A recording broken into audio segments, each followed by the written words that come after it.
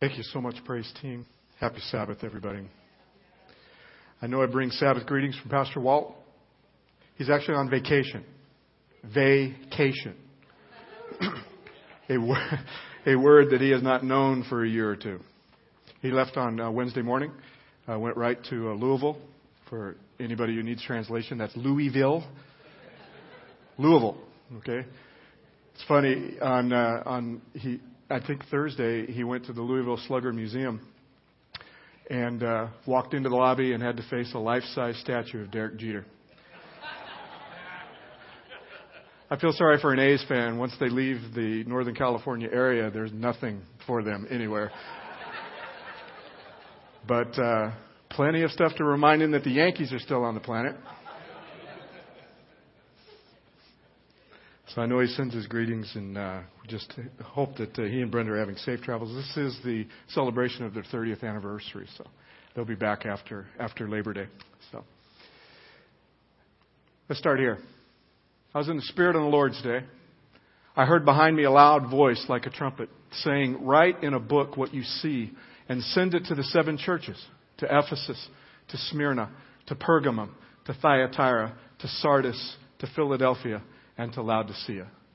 Then I turned to see whose voice it was that spoke to me, and turning, I saw 7 golden lampstands. And in the midst of the lampstands, I saw one like the Son of Man, clothed with a long robe and with a golden sash across his chest. In ancient Rome, victories in battle were commemorated on arches on the roads. Arches of triumph, if you will. And they have a long, long history. In Capernaum, they have found where the ancient site of the village of Capernaum, they found the arch that was attributed to Titus when he sacked Jerusalem in 70 A.D. And there is this one relief where they show a Roman soldier carrying the menorah out of the temple, the 7-branch candlestick, carrying it out. Our tour guide said that if you're ever in Rome, go look at the actual Arch of Titus and you will see this same relief. And it is. It's the exact same one of this soldier carrying out the menorah out of the temple, carrying away the light, carrying away the Shekinah glory that existed in the temple where God was supposed to dwell. What's most important for John to know, because this happens in 70 A.D., and he's probably writing this sacking of Jerusalem occurred 20 years before he writes this. Jesus wants John to know that the light is still with him. That when he turns, he sees not just one, but 7 candlesticks, 7 menorahs, if you will. And the Son of Man is walking in between him. The light of the temple, although carried off by Roman soldiers, John is shown that it still exists for him and for all of his people. That God has not left him. That God is still with his people. The glory is still with Israel because he promised them, "I will place my dwelling in your midst and I shall not abhor you. I will walk among you and I will be your God and you shall be my people." It was that Shekinah. It was that glory. It was God being with them in the fiery cloud for Israel. Now it's the Son of Man with his eyes of fire and ablaze, walking amongst the churches, still guiding the course of his people. And this is a theme that you have in all 7 scenes of Revelation, even before the worst of the scenes. It's always the rider on the right horse. It's always the Son of Man walking among them. What he is saying and what he is constantly telling us, that no matter how bad this gets, I've got you covered. Lo, I am with you always, even to the end of the age. John needs reminding. We all need reminding. And this is why this message begins this way. Is that we still have the light. We still have the glory of God. Rome may have tried to carry off a light out of the temple. But he's saying, I'm still walking among you. And the fire now is in Jesus' eyes. He's asked to write to the 7 churches. These churches really did exist. Now I understand that we've already Pastor Walt has already taken us through. And what I wanted to do is I wanted to come back to the 7 churches. We did this on purpose so that now that you have seen the horror show, we've been through the 7 seals. We went through Revelation 13 and talked about the beast and talked about the remnant and all of those things. The reason we kept the 7 churches till now is what is the message for the church in the midst of the horror show? Why talk about the 7 churches now? Because this is our history. This is you and me. And this is how we're going to face the future from here on out. Because the 7 churches is the total history of the Christian church from the first century at the time of John's writing all the way to you and I sitting here today. And all the way on to the second coming. What does the church look like throughout this horror show? What is the church doing? What is she not doing? And that's why I wanted to save the 7 churches today, because this message is specifically to you and to me. And John wants us to know that no matter what happens, no matter what goes on, He's still walking among us. That glory is ours because Jesus is still walking among us. Remember when we did the 7 seals, He wanted you to know that no matter what happens, in the 2nd and the 3rd and the 4th and the 5th and the 6th seal, that rider is still on that horse and he rides out to conquer and to continue to conquer until there's no more conquering. So you don't get thrown off that these are actual 7 churches. These 7 churches actually did exist in Asia Minor. And if you look at them on a map, some say that you could take a menorah and you could lay each stick on each of these places. It probably was a postal route. And it goes in this specific order for a reason. So don't get thrown that these were 7 actual churches and to think that this message was only for them. The reason that God picked 7 churches to show John to is because 7 is God's number. 7 is Revelation's number. This is a totality. This is the church, if you will. Whenever you see 7 in Revelation, you can be assured it is a totality. The 7 seals, the 7 trumpets, the 7 bowls, the 7 churches, it is a totality of human history.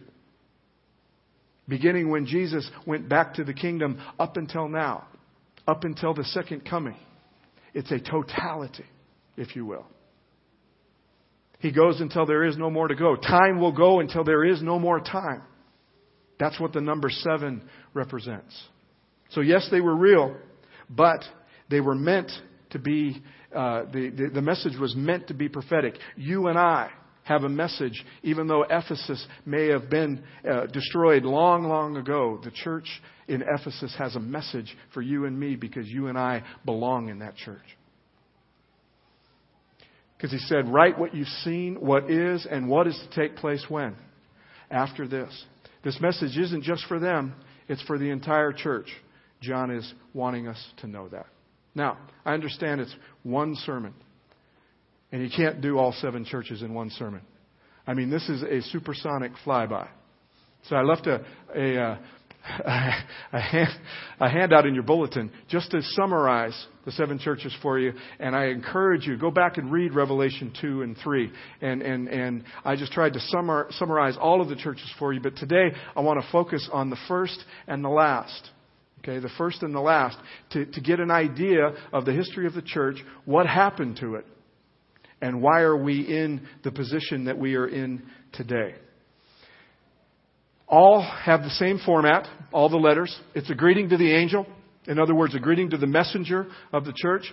They get a picture of Jesus, and the picture of Jesus is always what they need. For whatever they're going through, they're given a picture of Jesus for exactly what they need. You with me? Okay? A picture of Jesus for exactly what's going on and what they need. There's an exhortation. There is a praise for whatever it is they're doing right. And then there's a what? And then there's a rebuke for what they may be falling short in. And that picture of Jesus is supposed to take care of whatever they're falling short in. There's a consequence of not overcoming or changing. He tells them what will happen if they don't heed this warning, this loving warning that He has. There's a promise to the overcomer. And then there's appeal to hear what? To hear the Spirit. At the end of each letter, he says, let the Spirit speak and let anyone who can hear what the Spirit is saying to the churches. It's the other reason why I know that this just wasn't for an ancient church. It was for you and me. That it was for anyone who will what? Anyone that will hear. I think that's amazing. I think that's amazing that 2,000 years ago, this message goes to our prophet, the one that gives us our exilic letter. Okay. And I think it's amazing that that same voice goes to his ear and comes to yours and mine today in 2014. Let anyone who will what? Hear what the Spirit is saying. So you ready to hear what the Spirit may be saying today? Okay. There's 3 exceptions to this. 2 churches have no rebuke. Smyrna and Philadelphia. He has nothing bad to say about those 2 churches. And there's 1 church that has no exhortation. Laodicea. He has nothing good to say about Laodicea. And we will get there. And maybe if we have a little time, we'll talk a little bit why I think that he's got no rebuke for Philadelphia and for Smyrna. I have an idea of what has happened.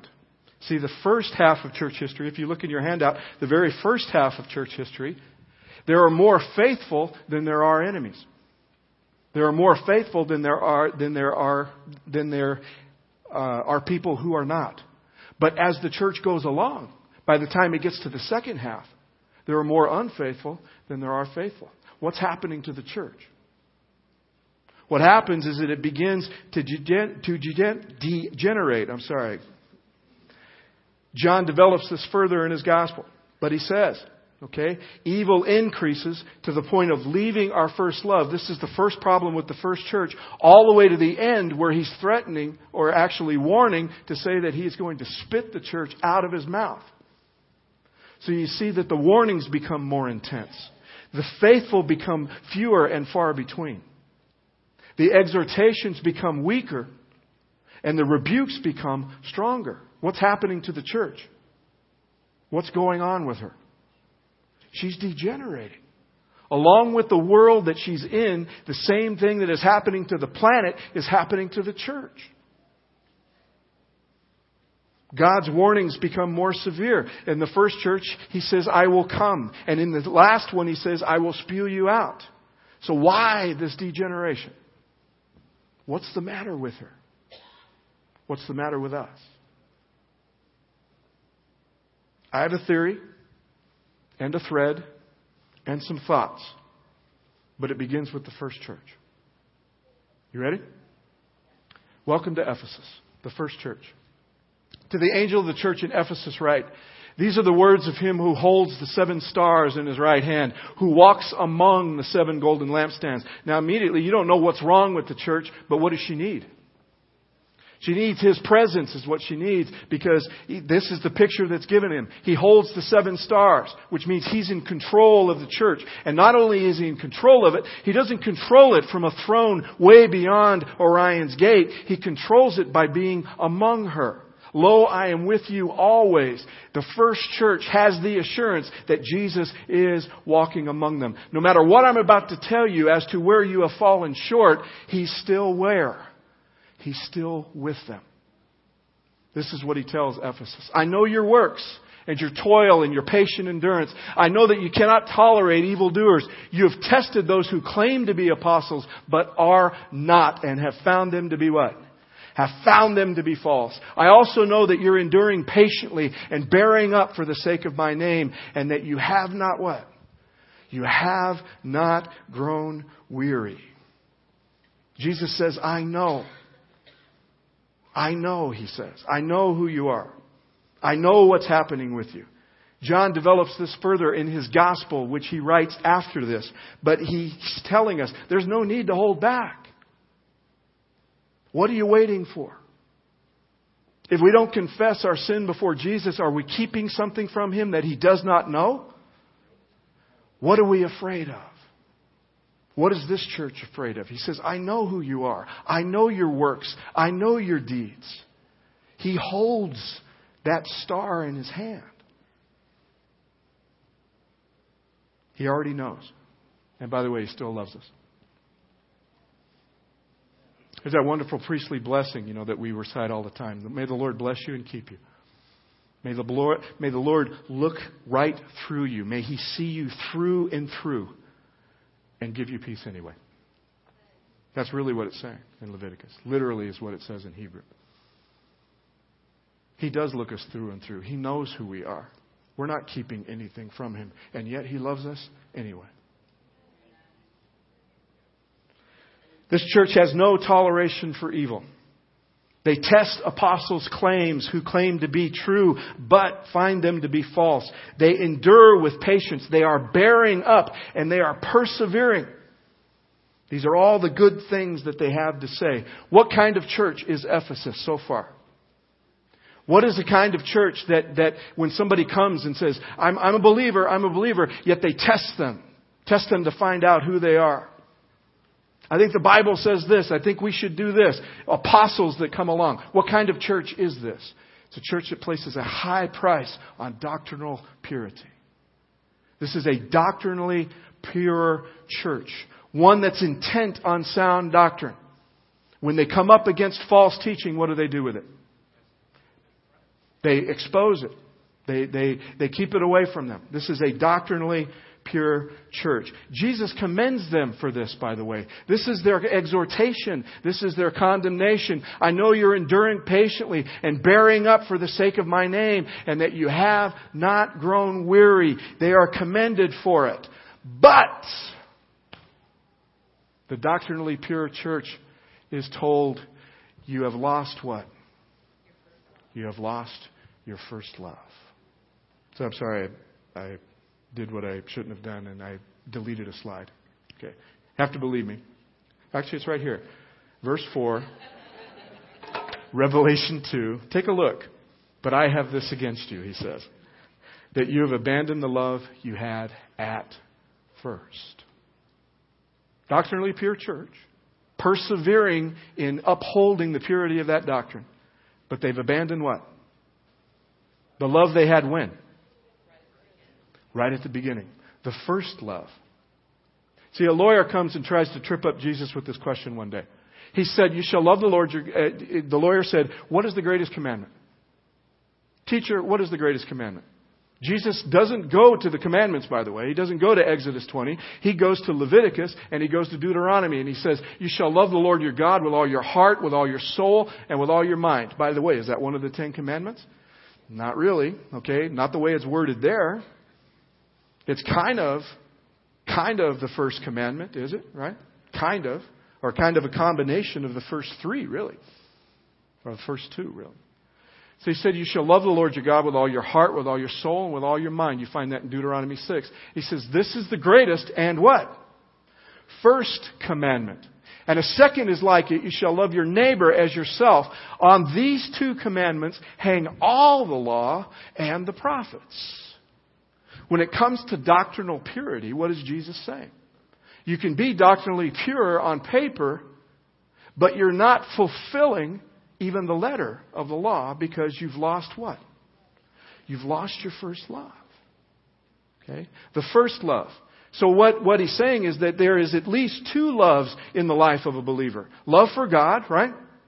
And love of who? And love of the neighbor. Now, is Ephesus' problem the love of the neighbor? Technically, kind of yes, okay, but we're not there yet. Okay? We're not there yet. They believe they care about their neighbors. They think that they care about their neighbors. But their problem is their first love. Now, we may think then that they've lost their love for God. They're no longer in love with God. But what is the only impetus that God gives us to love Him? Did we love first? Or did He? He loved. This is Ephesus' problem. They forgot that they are loved. You with me? They don't love anymore. Or they think that they love, or they think that what they're doing is out of love. But the reason that Jesus is rebuking them is that they've lost their first love. They forgot that God loved first. Oh, how He loves me. Oh, how I love Him. Why? Because He first loved me. While we were yet enemies, Christ died for us. He loved before I even could take one step. He told Abraham that he took his faith and reckoned it as righteousness, long before Abraham ever submitted to be circumcised. God's love comes first. He acts first. The only reason that you and I even have the opportunity to love is because He created us with free will, and He loved us first. He showed us the way. This is what love is like. Love takes in no consideration of what has happened before. Love is kind. It's patient. Is not arrogant. Does not take into account something done wrong.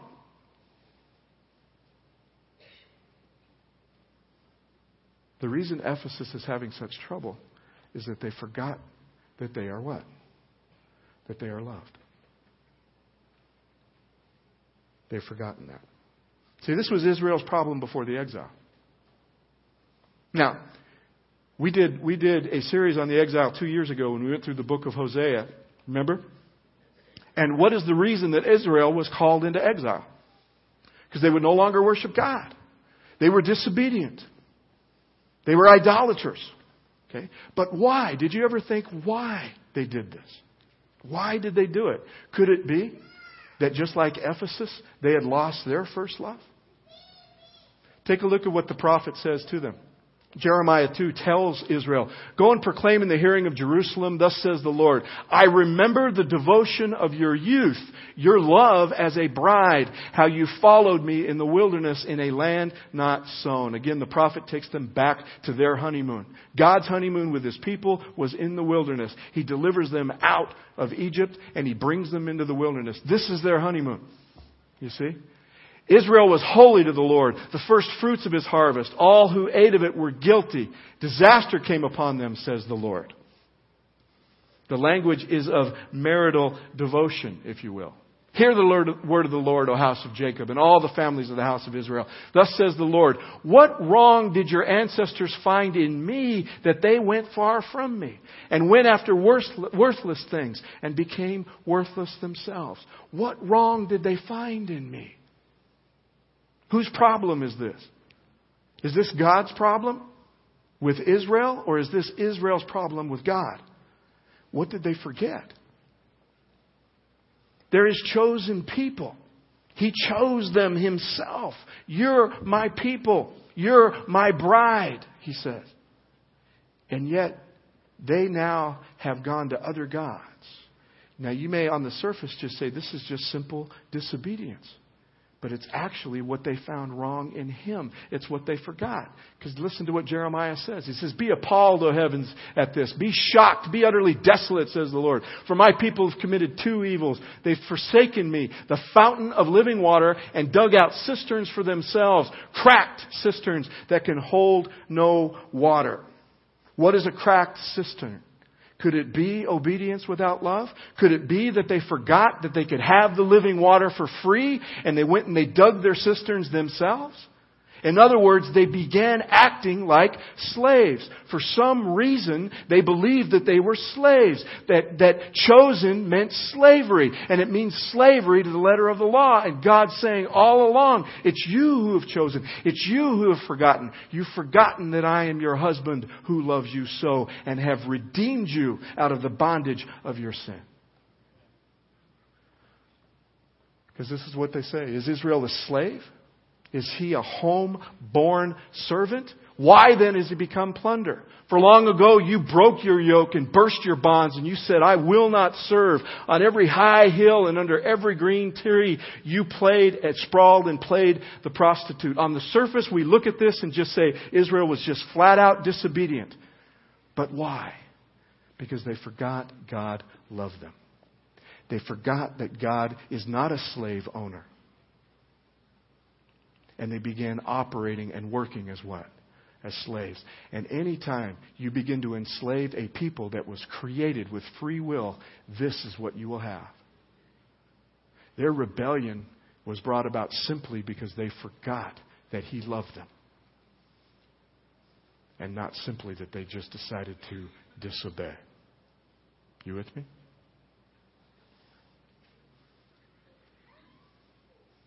They think they need to be a slave. Why would they think that? Why do they look upon being chosen as a yoke of slavery? We look at Israel and we ask that question, but we can ask the same question of us today in Ephesus and Laodicea and at Grace Point and all through Christianity. Why do we believe that we're enslaved?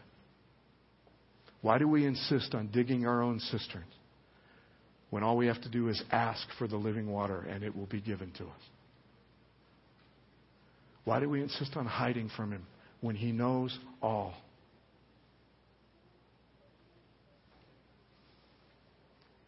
Because we've lost our first love.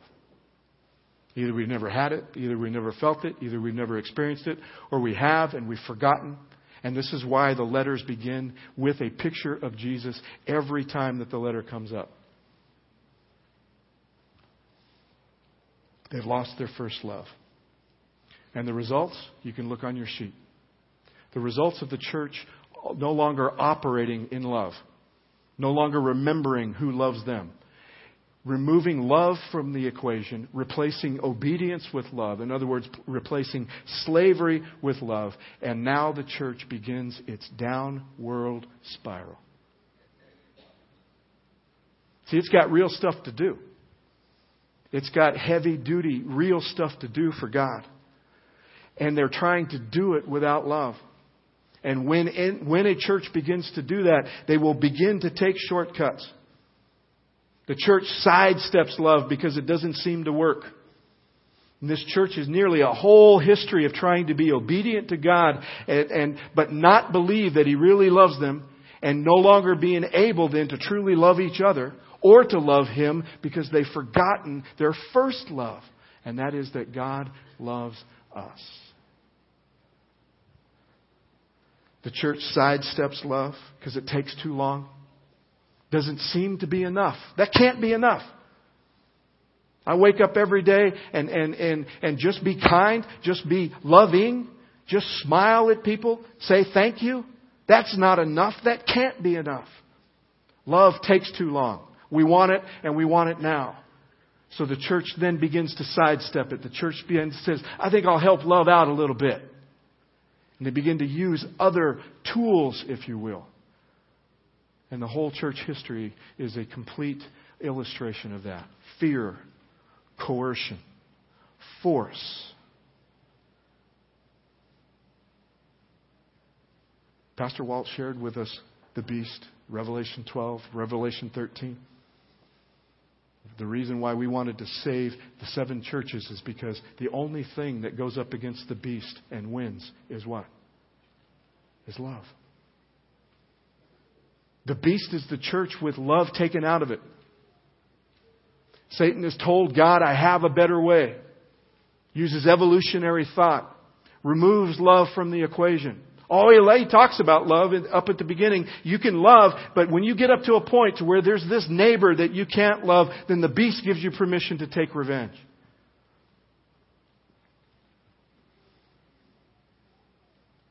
And the church has been doing it for 1,260 years. Or did it for 1,260 years. And by the way, what happened in 1798? When everybody had finally had it. They did just what Israel did. They threw off the shackles. And they threw off the church. And they threw away God and Jesus because the church had done this to it. The church had perverted its teachings. They turned Jesus and God into offensive gods. Turned the cross into a sword. You guys beginning to see?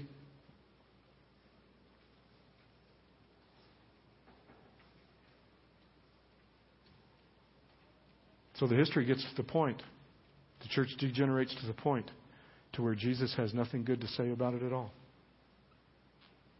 Fast forward to Laodicea. By the way, what church are we in, according to the prophet?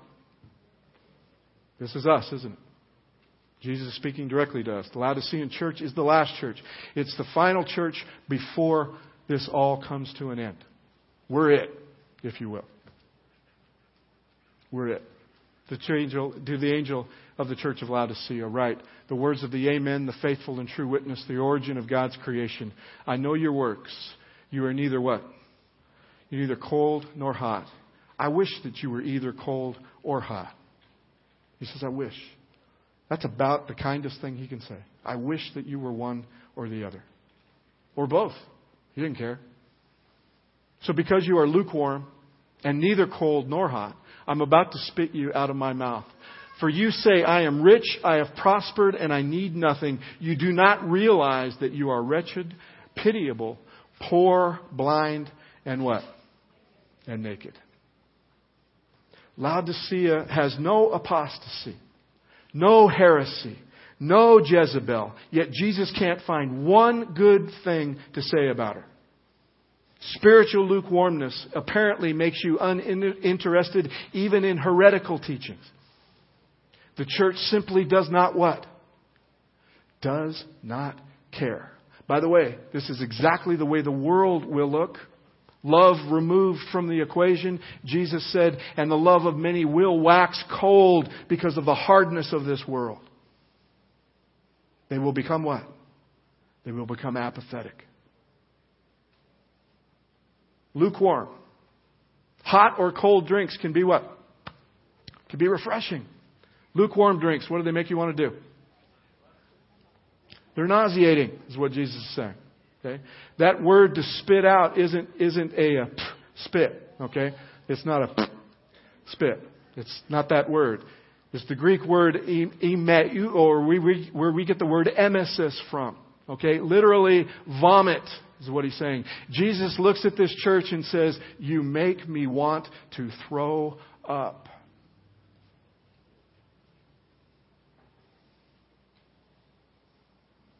See, as the letters go, the church steadily declines to the point to where she doesn't hate, she doesn't love, she just doesn't what? She just doesn't care. She doesn't care anymore. She's inauthentic. What she claims to be and what she is are two completely different things. In reality, she believes that she is. In reality, she believes that she is a true church of the living God.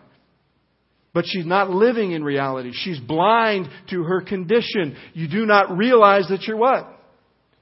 You don't realize that you're wretched, pitiable, poor, blind, and naked. By the way, what is the only thing that can cure somebody who's wretched, pitiable, poor, blind, and naked is somebody to love them.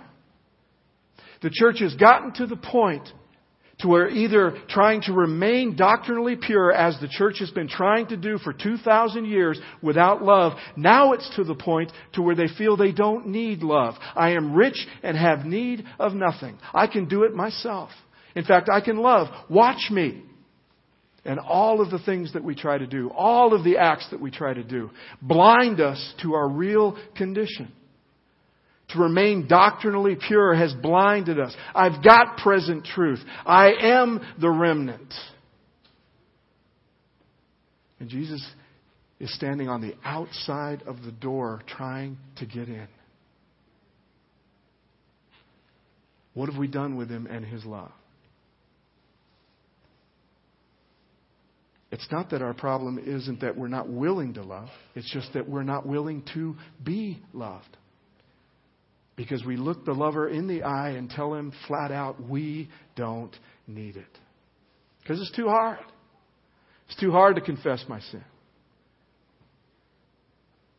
It's too hard to believe that I truly am forgiven because of what He has done for me. It's too hard to believe that His righteousness is mine because He just gives it to me. I refuse to be loved. The church refuses to be loved. So this is the point with Laodicea that cannot be overemphasized. There is not one good thing about this church. Is there a little good thing?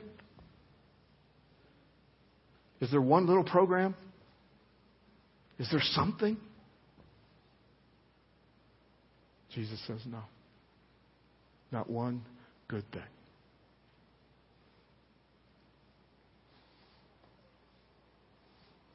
See, Laodicea is worse off than Sardis. If you look at the church in Sardis, there's still a few that are wearing their white robes. By the way, where'd they get those robes? Jesus gave them to them. White robes were given to them.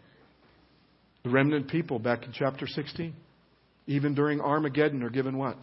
They're given white robes of victory even before it takes place. Sardis even still has a few people who are willing to be loved and in turn make them loving because they really believe that Jesus gave them those white clothes as a gift. Laodicea will not wear them. The opposite of love is not hate. Remember, Jesus said, I wish that you were hot or cold. You know, in order to hate, you have to love something else enough in order to hate something else. Hate is the catalyst of love. It's not the opposite. It's the catalyst. I heard one baseball fan talk about how he's a Giants fan. How he hated the Dodgers. Hate the Dodgers. He says, I hate the Dodgers with a white-hot passion. I hate the Dodgers with a hatred that only love can understand. I love that. Because that's what Jesus is saying. If you got hate in your soul, He says, I can do something with that. Apathy, He can do nothing with. The opposite of love isn't hate. The opposite of love is apathy. And the reason Laodicea is apathetic, it believes because they don't need the love of Jesus anymore. We can do it ourselves. We have the letter of the law. We have doctrine. The church will try to carry out what it surrendered back at its beginning, back in the first century with Ephesus. And this is the inevitable end. Still trying to do what they're trying to do, but no longer loving. And now it's to the point to where Jesus can't even get in the door. Behold, I stand at the door and I knock. But notice Jesus' counsel. Therefore I counsel you to buy from me what? Gold, right? That's one thing they don't need. They got all kinds of gold. They're rich and have need of nothing. By the way, Laodicea was. Laodicea was destroyed by an earthquake. I'm not sure what year it is. I'll have to look it up. But the Roman emperor tried to help them out. The city said, no thanks. We got it covered. That's how rich they were. They could rebuild themselves. So here he is trying to sell them that which they exactly do not need. And that's what they're saying. We don't need this. So it can't be gold. It's gold what? Gold refined by the fire. Now, the only place that gold is used figuratively in the entire New Testament, let alone the book of Revelation, it is never used figuratively in the book of Revelation except right here. Okay, because the real gold, actual gold does not help us out with Laodicea because Laodicea has all the gold they need. You with me? This is the only place that it's used figuratively. Peter says, so that genuineness of your faith being what? Being more precious than gold, that is, though perishable, is tested by fire, may be found to result in praise and glory and honor when Jesus Christ is revealed. What is Revelation doing? Revealing Jesus. So what does the gold represent? Jesus has faith for us. The one cure to all of this is faith. And you have to have faith in what? What is it they have to have faith in? I reprove and discipline those who I what? Who I love. We don't even have the faith. That's the point, is that we don't even have the faith to know that He loves us. He has to give us that too. And it's the reason why we don't come to Him. It's because we don't even have enough faith to know that He loves us. By the way, anything done without love is what? Is sin. Anything done without faith is what? Is sin. Obedience to the letter of the law, Jesus is saying, is not obedience if it's not done with or in love. In fact, love is the only thing that fulfills the law. The church is constantly trying to obey, but not love. Because it's easier to do, by the way. Pharisees would argue with you, no, it's hard to do. It's hard to figure out exactly what 10% is of your cumin. Okay? It's hard to remember the 472 enumerations to the commandment of not breaking the Sabbath. It's hard to live by those 1,072 enumerations to the enumerations. Compared to love your neighbor as yourself, I think I'd rather try to keep the Sabbath. Love God and love your neighbor as yourself. Confess to God that I truly need Him, that I'm wretched, I'm poor, I'm pitiable, I'm blind, I'm naked. I'd rather try to quit eating cheese.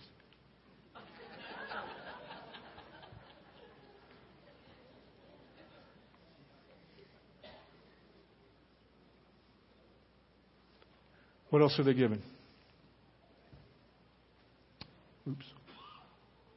Therefore, I tell you to buy from me gold refined by the fire, rich white robes. What are rich white robes? You come, you confess your sin to Jesus. What does He do? Forgives you. Okay? I bring my sin. I bring my poor, wretched, pitiable state to Jesus, and what do I get? I get forgiveness. And then He says, not only will He forgive you, He who is faithful and true will forgive you, but He also will cleanse you from all what? From all unrighteousness. Not only does the sin not exist anymore, it's completely covered. In what? In white. Come, let us reason together, the prophet said. Though your sin may be as scarlet, it will be as white as snow. It's not that you're a forgiven sinner anymore. It's as if you have never, ever sinned. This is what the church has forgotten. This is what the church no longer has. This is what the church does not think she needs. Why? Because we've got the letter and we've gotten so good at it. We have obedience and we've gotten so good at it. And we want credit for it. But He said obedience without love is what? Is not obedience. We don't want to believe that love fulfills the law. It's not that you can, it isn't that you can sin and be loving. That's not the point. You can't commit a sinful act and be loving. If you're truly loving, you're not sinning. You know, when the disciples were breaking all those Sabbath rules out in the fields, and the Pharisees were shocked, and they said, how come your disciples do what's not lawful on the Sabbath? Jesus said, if you remembered this, and He quotes Hosea 6:6 to them, that God desires compassion, He desires mercy, He desires love that will not go away. He says, you would not have condemned the innocent. He said it isn't just that they're loving guys and they're allowed to break the Sabbath. God doesn't wink at a sin if it's done in a loving way. He said if they're truly loving, they are what? Innocent. If we can love God, love neighbors and our neighbor as ourselves, but first, our first love, to know, to have faith that God loves you. That this is the message to the church. This is the message that is indispensable. To always remember that God loves us. And when we look at the church and it's stalled and it doesn't seem to be growing and we're not raising enough money and everything else, do you know what our problem is? We're not remembering that God loves us.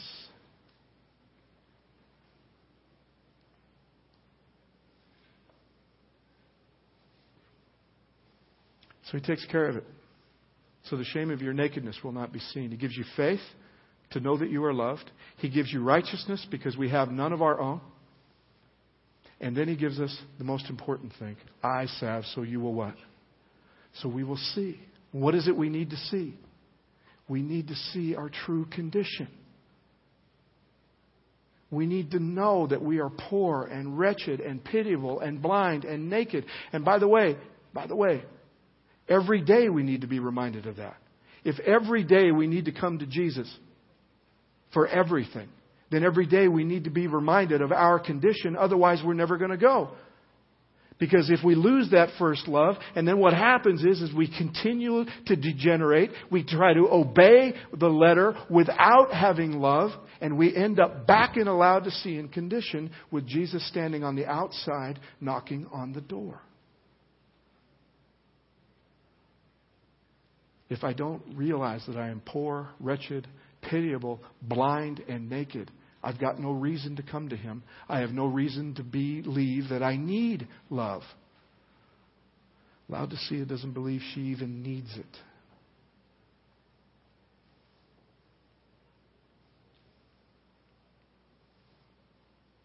Listen, I'm standing at the door knocking. If you hear my voice and open the door, I will come into you and eat with you, and you with me. The one who conquers, I will give a place with me on my throne, just as I myself conquered and sat down with my Father on his throne. What's the cure to all this? Just what he told us at the beginning. The cure is Jesus. I want you to notice one other thing. Yes, the church degenerates. Yes, she gets worse. Yes, she gets to a point to where Jesus can't even say anything good about her. But the church that's the worst is offered the most intimacy with Jesus. No other church is offered this. There's only two churches that are offered love. The strongest one, Philadelphia, and the worst one, Laodicea. It doesn't matter if you're strong or you're weak. And actually, Philadelphia is weak, which is why they're strong. Philadelphia's got no power, it says. You're weak. They don't seem to be pulling anything off. On the surface, they look like they're losing. You know why? Because they're loving. They were named brotherly love. Anyway, I digress. The most intimate gift offered by God is given to the worst church. The church that is farthest away from it. The church that is shutting him out and having him on the other side of a locked door.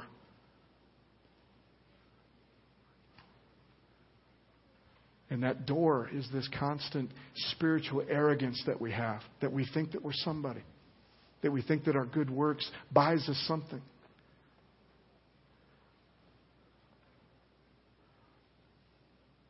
And when we do, we will be tempted. We will be tempted to always then operate outside of love. I pointed it out before. The difference between the Church of the Lamb and the Church of the Beast is only one thing. The Church of the Beast has decided to do it without love. He appears loving. One of those beasts has a tongue like the lamb. He looks like a lamb. He appears to be.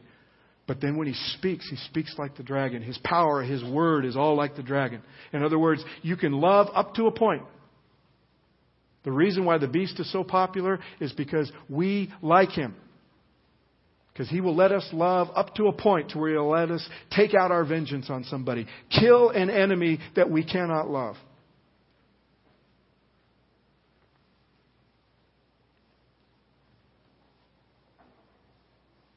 And this is... And the only... When it gets to the point to where the beast is at the height of his power, guess which church is the one battling it? Laodicea.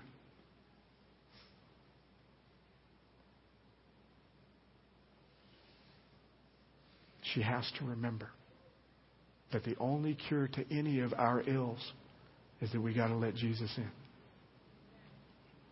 The most intimate gift is given to the worst church. By the way, that's exactly the opposite of how this planet plays. It's exactly the opposite of what evolutionary thought tells us.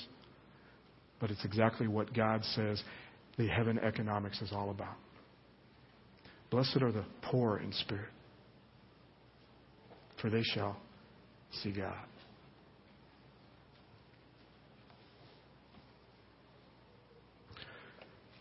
Real quick.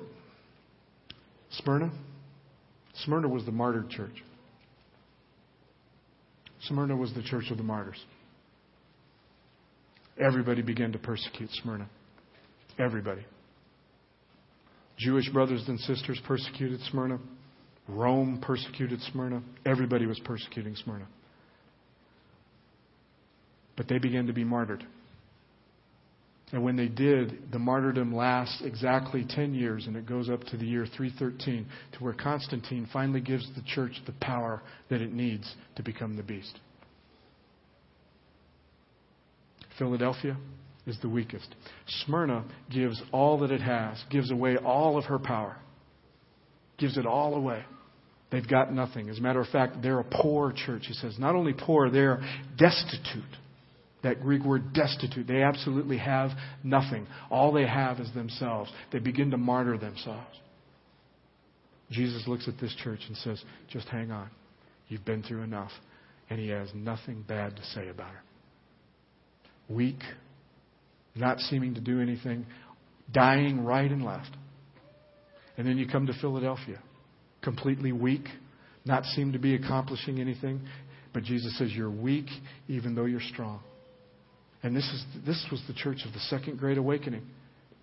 This was the church that gave way to Seventh-day Adventism and all of the revival that happened in this nation. At the same time that the beast is rising up out of the sea, this church is rising up out of the land, They've got nothing in and of themselves. So they empty out of everything in order to receive love. And this is why he has nothing bad to say about him. What we need is Jesus. The message is simple. What we need is Jesus. We're going to wrap it up next week. We're going to go to the very end. Look at the end of sin and how the Lamb is going to come and truly take care of this. Thank you for hanging in there with me. Let's pray. Father, thank you so much, Lord, for allowing us to take a look at these letters. We thank you for giving this word so long ago and that it lasts and it rings in our ears today. Lord, I for one just ask that we can open the door. Every one of us. I ask for everyone who hears today, everyone who hears, that we just open the door. There are those of us who feel that we can't be forgiven. There are those of us who feel that we cannot forgive. And all of us, Lord, all of us have this bent in us that simply will not believe how much you love us. Help us to understand and to know that a little bit more today. And I ask God for everyone in this family that no one leaves today without knowing exactly how much you love us. Be with us, Lord, as we fight the battle you have placed before us. And let us be armed with one sword, one solution, and that would be love.